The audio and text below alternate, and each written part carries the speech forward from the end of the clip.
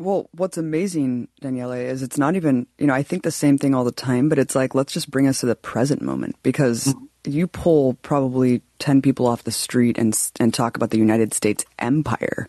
And they'd be like, what the fuck are you talking about? I mean, I've had people say, like, are you talking about Star Wars? Like, I don't understand using the word empire is so confusing when you look back not even 100 years ago, and United States officials, including the president and his cabinet, were talking about renaming the United States to Imperial America or Greater America simply because of the acquisition of territories at the time, let alone the 1,000+ bases that, we have all over the planet now. So let's pivot to a little bit about this, because I'm really curious of your insight as a historian of just echoes of the past. Like, for example, I mean, we hear this old adage, like, history repeats itself all the time. Of course, a little simplistic, but I think a more accurate one is that history echoes throughout the present. So I guess talk about how fucked up things are today and how do you compare this bizarre period to times past? I think one big difference in terms of empire building is that the US emerged at a time when empires were becoming less popular, at least outward empire in the traditional sense, which was you go in, you conquer another country, you add their land base to your land base, and now those people are your subject. And, that was the traditional way of building an empire. That started becoming less palatable, both because it kind of was too obvious. It was becoming less accepted, this idea that just naked force going in and taking over was the way to go. And also in a sneaky way, because people started figuring out that you can get the same benefits without having to actually take responsibility then for all the people you have conquered, for actually having to provide infrastructure and all of that. You can just set up a puppet government, squeeze whatever resources you want out of the nation, and not have to deal with them. I mean, there's one story that's actually trippy. When you think about the last major war that led to territorial acquisition for the United States on a massive scale, like when you think about like Mexican-American War in 1846 to 1848, U.S. acquired a ton of land. Texas, Arizona, New Mexico, California, plus a bunch of little pieces of states all around it, from Oklahoma to Nevada and so on. The thing was, there was at one point this debate of saying, well, we defeated Mexico. Why not just take over the whole thing? Why not just go all the way down to the bottom where it borders Guatemala and take over the entire place? Wow. And one of the reasons why Mexico didn't have to deal with that was because it was actually, quote unquote, thanks to racism. Because some people are like, whoa, if we take over Mexico, then all those people become our citizens. Oh, wow. And no, we don't want all those brown people to be our citizens. So how about we can take as much land as possible with as few Mexicans as possible? So if we cut the border right there where it is, that's a lot of land. And, don't get me wrong, there are definitely Mexican people living there, but not nearly to the population density that you found a little further south. So it's like, how about we cut the line there? We got the land, we got fewer Mexicans, and then we can just do whatever we want with the Mexican government to get resources out of there. And that became the model for how you do empire in the late 1800s, early 1900s. Less in the open, less just taking over land and adding it to your land base, and more just indirect exploitation. It's still in empire, but it's in a less recognizable form. Yeah, and then when you couple in the cultural influence and homogenization and hegemony, it becomes very all-encompassing. I mean, you look at the financialization and the privatization and these debt models that are imposed on these countries, it becomes really nuts because it's far beyond just the military, It's far beyond the military control that's exerted at these points around the world. And I love that you dive into these incredible chapters of history because I'm so passionate about history. I'm so passionate about it because it shapes everything that we understand today. But it seems like people have sort of a historical amnesia about like what precipitated this current moment. I think in part the lack of historical political education in this country, maybe the 24-hour news cycle. Like, I don't know, but I love that you're a history buff and I love that you study these patterns. And I guess when we're looking at empire, I mean, I guess the last big empire that was folded into ours was the British Empire, which simply waned and fell into position as like a junior collaborator under U.S. rule, never really had to face collapse. Like, we've never seen anything like what we're going to see here in the world. Not if, but when. And especially entering this new era of multipolarity with Russia and China as counterbalancing forces against U.S. hegemony, all of which will inevitably come into great conflict and war with each other again. But Daniele, there's a very unique difference here, and that's the vast technological resources and institutional network to ensure control and essentially longevity. Like, this is global. Yeah, that's the big difference with the past. Civilizations have risen and collapsed 1,000 times before, but every time the collapse was regional. And, the ripples would be felt, but it was still a regional thing.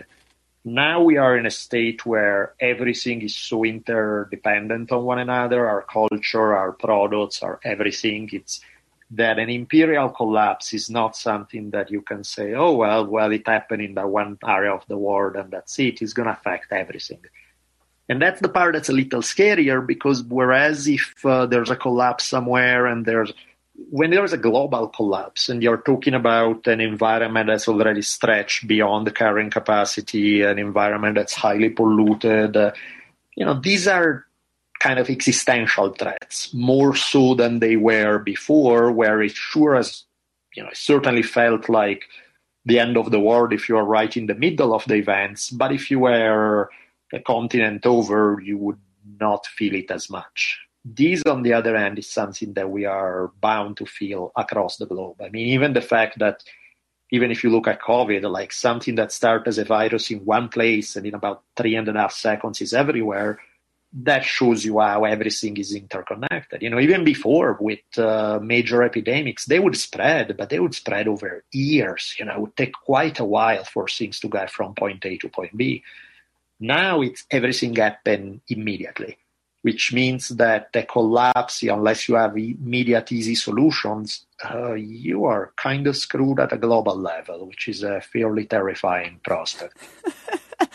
What similarities do you see with, I don't even know, I mean, just the fact, like we're talking about the imperial collapse, like how it does seem kind of like the death throes, like in a weird sense. I think things are becoming increasingly desperate. People are becoming unhinged and uncoupled and untethered from like a plane of reality that we can all agree on. But it does seem like the establishment has also learned from like Rome, right? I mean, these people are extremely smart. They are students of history as well, and they have learned from the mistakes of the past. And so that is also kind of a scary thought. It's like, how far is this going to go? And I guess what similarities do you see today compared to empires that have fallen in the past? I guess that's the thing, though, that sometimes you got to wonder about people's intelligence, because if you look at something like ancient Rome, you could see the signals that things were about to go down the drain from 300 years earlier, and there are people who clearly called attention to it. And the people in position of power regularly squashed it in a way that it wasn't just evil, it was also stupid. Because it's one thing that you are evil, like twirling your mustache while you are just thinking about getting your own out of greed and screwing over everyone else. But that doesn't really work if the whole society that you depend on collapses.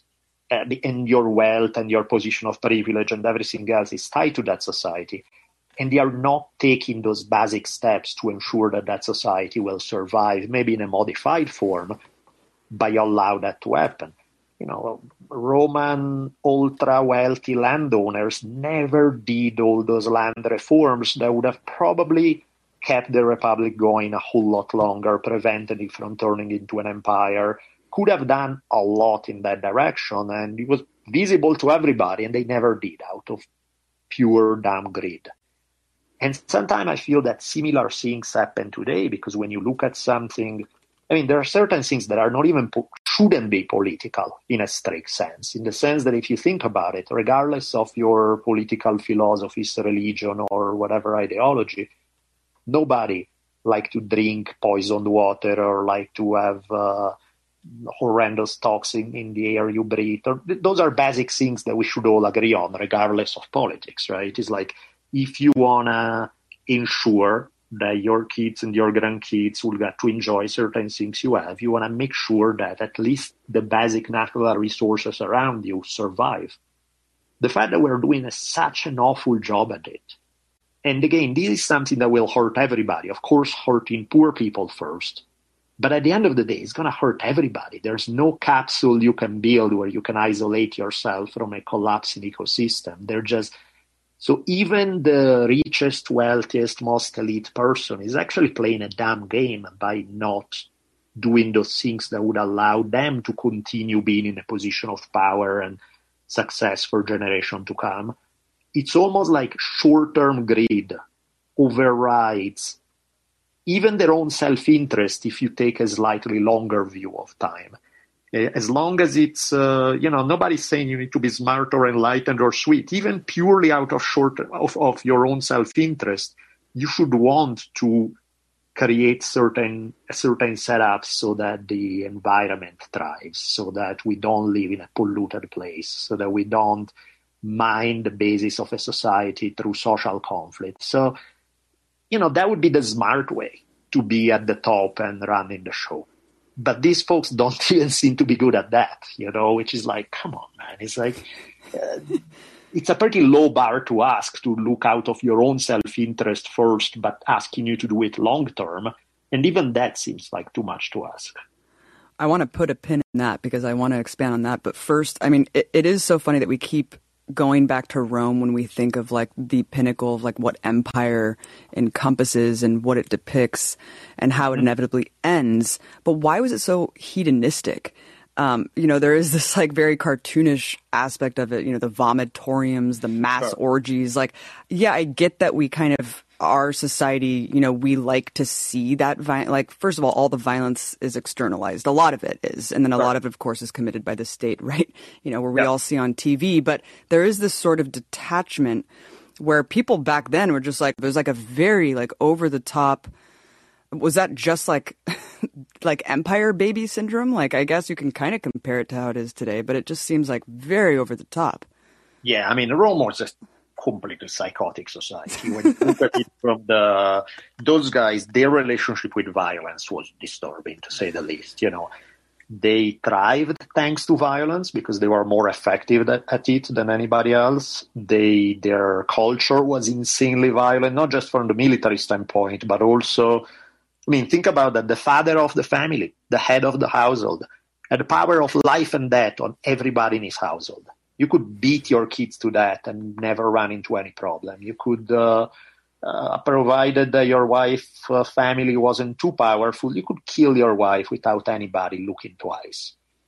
That was that kind, for entertainment, you go see people torn apart by lions and the gladiators. And those guys took a passion for violence just a tad too far, which kind of makes sense considering that their whole society was based on military expansion. And in some way, it was a reflection of a society that whose success was based on successful violence, of being able to dish it out, being able to take it without being freaked out, being able to...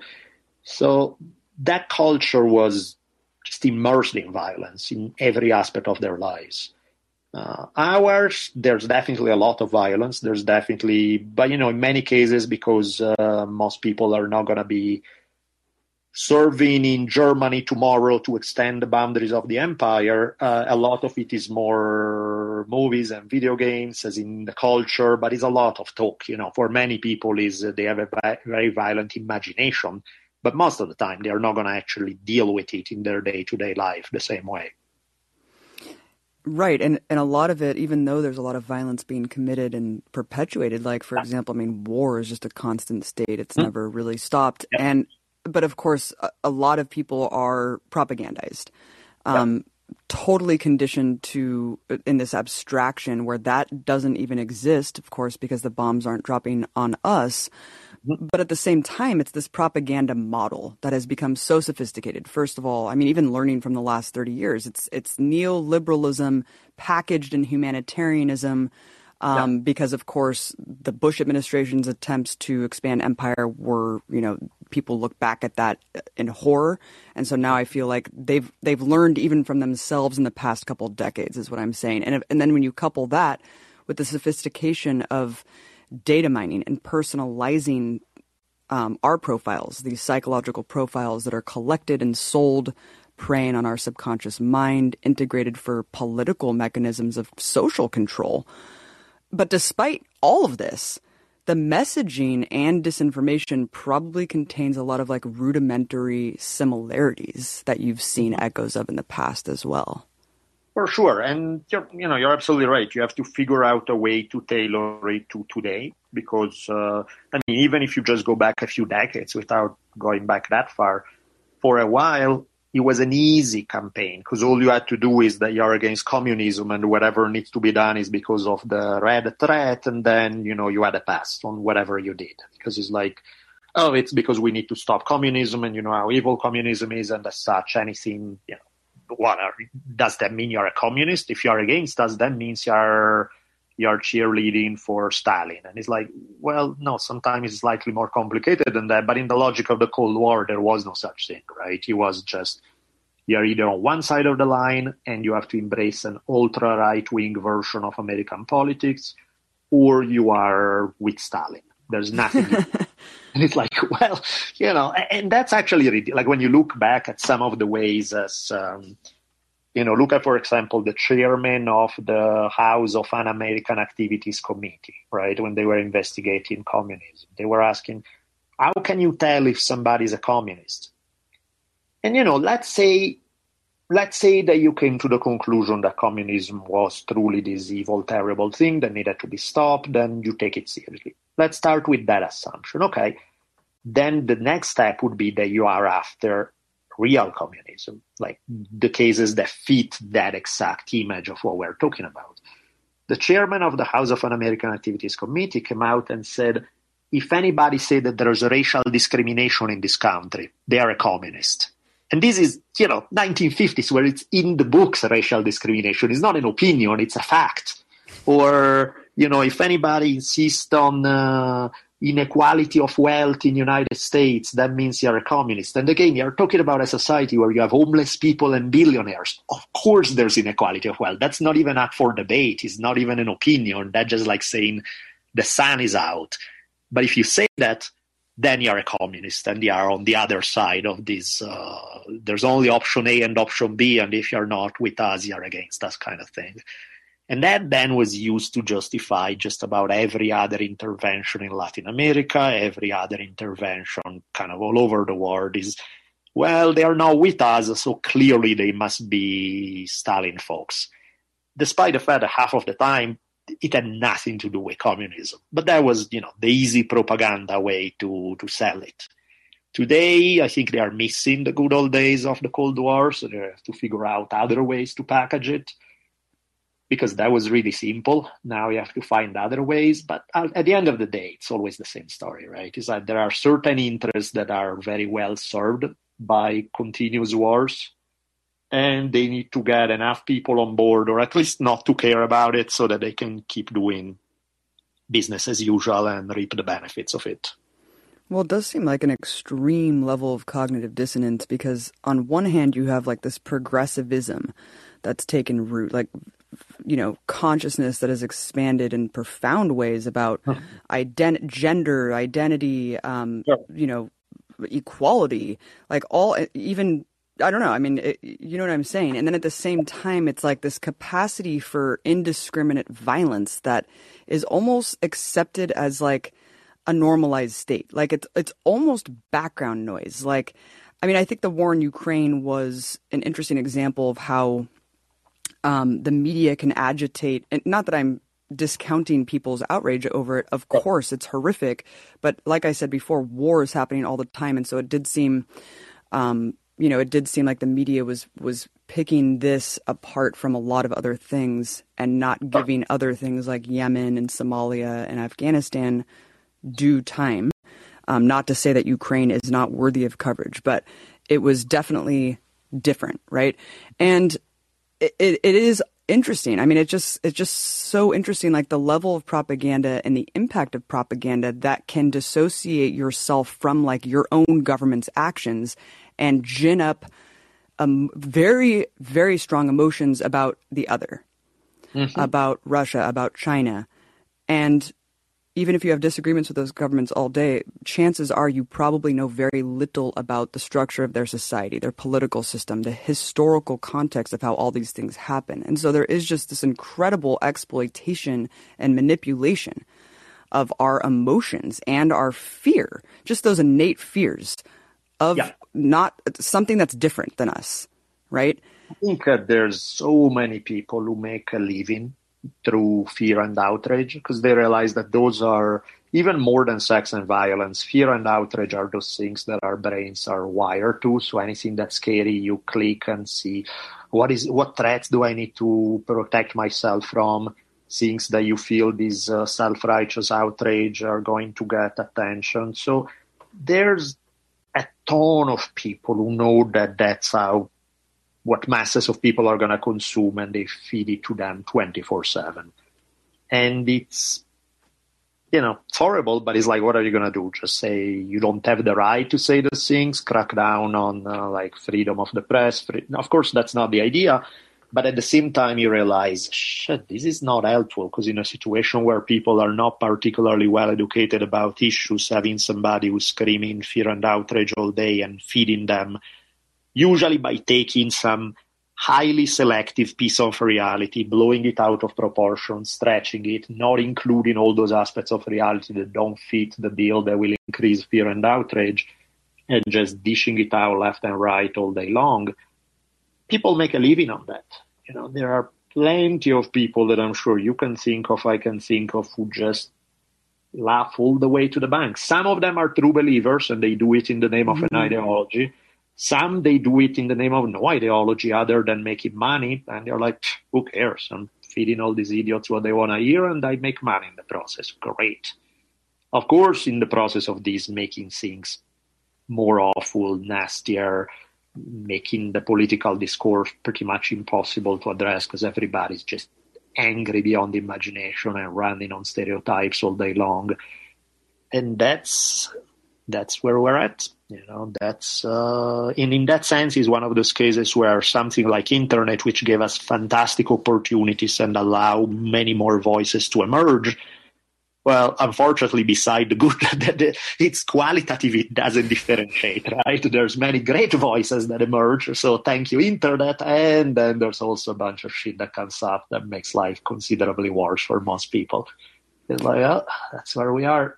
Yeah, and it is almost overwhelming, where it's like the idea of knowing that the world's information is at your fingertips is almost like it has like a weird reversion back to where you almost want the comfort of like not having the idea that you need to learn everything. I don't even know if that makes sense. It's like every time you go online, you're peddled with constant news and stories of like tragedy and trauma, even if you're not trying to. It's like you just check your email and you're like, oh, fuck everyone. Like, I mean, is that driving more people to conspiracism, magical thinking, and myths, having this inundation for sure of information? 100%. That's why when I go on social media, I try to make a point of clicking on picture of cute, fluffy puppies that sleep on themselves or stuff like that. Suddenly my feed is all fluffy puppies who do funny things, because it's like, if I want to go there and find out what's going on, I will, but I also need not to be bombarded 24/7 through things that make me feel like the whole world is horrible and evil. So I think it's really important for one's mental health sometimes to say, unplug from that. Let's start with the cute puppies. Yeah, especially because it's not natural. Like none of this is naturally how your brain is supposed to input information or digest it or anything like that. It's actually pretty unhealthy, and there is no assessment. Of course, we are all the guinea pigs in this, and there's no assessment from these tech overlords that are like, you know what, this actually is probably like hurting mental health. Like, oh, maybe we should ease off on that. No, they're just pushing it to the limit, dude, because this is all about money. We are just data entry points for the people who are raking it in. And it's just disturbing, Daniele, because as we're talking about, I mean, everyone, we are already so alienated. And it's like, what is this doing to fragment us even more? It's just really trippy to think about. No, 100%. And it becomes a self-fulfilling prophecy to some degree, because you have things where, like, I was thinking about people who made a career of highlighting the more batshit crazy things going on the other side of the political divide. And, let's say take I don't know, everybody does it, so it doesn't even matter the example. But what ends up happening is that by casting what's maybe, if you buy into a left versus right divide, you take something that's like the batshit extremist version of the other side, you shine a spotlight on it, you try to cast it as that's what all of those guys are, which is like, well, no, not really. That's like maybe at most 5% of those guys. But you start showing how terrible and awful it is. Now you have the guys on the other side who feel that, oh, shit, I actually don't agree with that crazy batshit 5%, but I almost feel like I have to defend them because it's my ideological enemies who are saying this is my people. So I guess we got to defend them. And then before you know it, what used to be an extremist, batshit crazy position start becoming the norm, because that half of the political spectrum has to defend it because it's been attacked by their enemies. And so in the process, we take the more extremist, disturbing position and actually normalize them in essentially with a trick by saying, this is who you guys are, and then because of the duality of it, you feel the need to defend even the people within, quote-unquote, your ideological camp, who realistically you don't have a whole lot in common with. You look at them and you think, yeah, those people are actually crazy, they have issues, but if the other guys criticize them, well, I guess I'll have to defend them. And so in the process, the very people who are complaining about, the crazies on the other side, are actually doing the greatest service to increase their numbers by making it an ideological camp kind of thing, and by normalizing it among their ideological enemies. So it's a completely perverted kind of game that leads to the opposite of what we want, which is, take people in any ideology where at the absolute extreme scary part, and don't pay them so much attention, don't shine the spotlight all the time, because the process of doing so actually increases their power in a paradoxical kind of way. So to me, you take the Jordan Peterson of the world complaining about evil social justice warriors, actually I feel that they are the guys who have done the most to normalize that type of idea and to make it more popular, and vice versa, because, people do it all over the place. But I think when people are in these political tribes and they feel the need to defend themselves against their enemies, they will start giving room to folks who theoretically are in their own ideological camp, even though their ideas are clearly not something that most people share at all.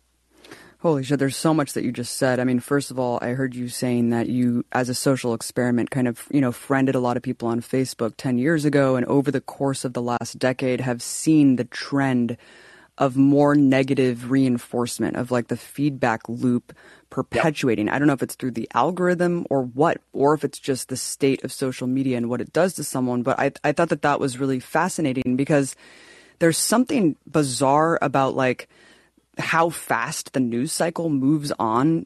And it's just take, for example, this horrific massacre that just happened in Buffalo. Yep. That feels like an eternity ago, because of how casual and not only how common and casual indiscriminate violence is, but how fast the news cycle moves on. It's just on to the next one. This low level anxiety of mass death and suffering is this white noise in your brain. And at some point, Daniele, it has to break, like especially when you incorporate your own suffering and experiences and tragedy that is bound to happen. Yeah, that's why it's so important to, on one end, you want to be aware of what's out there, and that's important. And I definitely don't advocate isolating yourself and not watching the news and becoming more ignorant of the realities out there. At the same time, it's important to find a place to feed yourself with things that make you happy, to remind yourself that what you are seeing in outrage sites all day long on the internet is not actual reality. Not everybody is like that out there. And really to find those things that encourage dialogue, that encourage you to have the ability to have a pleasant conversation, even with people who may not be 100% on board with everything you think. And to bring that to the forefront in terms of our mental health, because clearly none of this stuff is doing us any favor in terms of mental health, both collectively and individually. That was Daniele Bolelli, host of the podcasts History on Fire and The Drunken Taoist. The full episode with Abby and Daniele is 2 hours long. It is free and accessible to everyone. You just need to look up the show Dosed with Abby Martin on Spotify, Apple, Google Podcasts, as well as the app Callin, where Abby hosts this new live show every single week and takes calls from all of you in the live audience. In addition to Daniele, we have done some really incredible episodes on Dosed over the past couple weeks, including Duncan Trussell of Netflix's Midnight Gospel and Adam Conover of the hit show Adam Ruins Everything. Check out this fun little side project we've been doing and stay tuned for some new Empire Files very soon.